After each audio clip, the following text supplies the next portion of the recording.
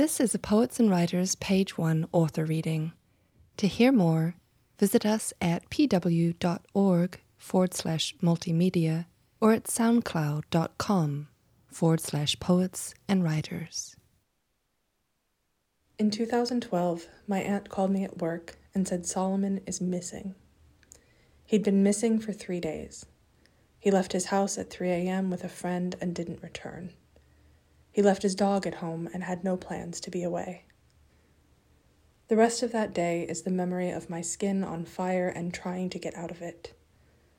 A friend picked me up from work and drove me home, and as we drove, we speculated.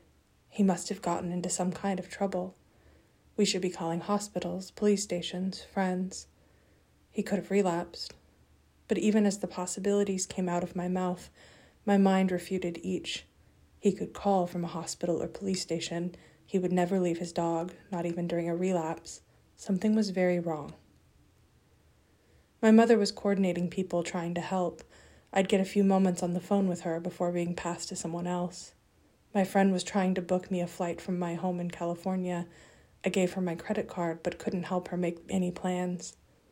The mountain roads between his home and town needed to be searched. There were hillsides to examine. There were back roads to scour. My mother called me from the side of a ravine, out of breath, searching. She said, "You need to get someone with you."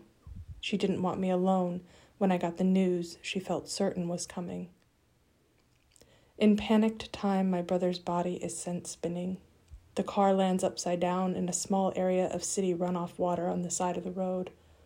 His body remains in the passenger seat, next to the dead body of his friend, suspended in the muddy cocoon of the old convertible he had just purchased a month before. The soft top of the car matches the spongy texture of the mud, and together they conspired to become a sprung trap for the two. Both my brother and his friend drown. There are infinite questions. How long did they try to free themselves? How long did they struggle? Did my brother have time to make an effort to reach for his pocket knife, or did he just pull at the seatbelt with his hands? Could one have seen the disturbance on the surface of the water as they wrestled under it? When exactly, which second, did the water become still around the 4 tires peeking out from the surface? Was the radio on? If so, would I have been able to hear it from the road, still playing underwater? Time in the following days had dull edges. Time slowed, changed, echoed. Solomon became the body, and the body became part of the water for 3 days before they were found.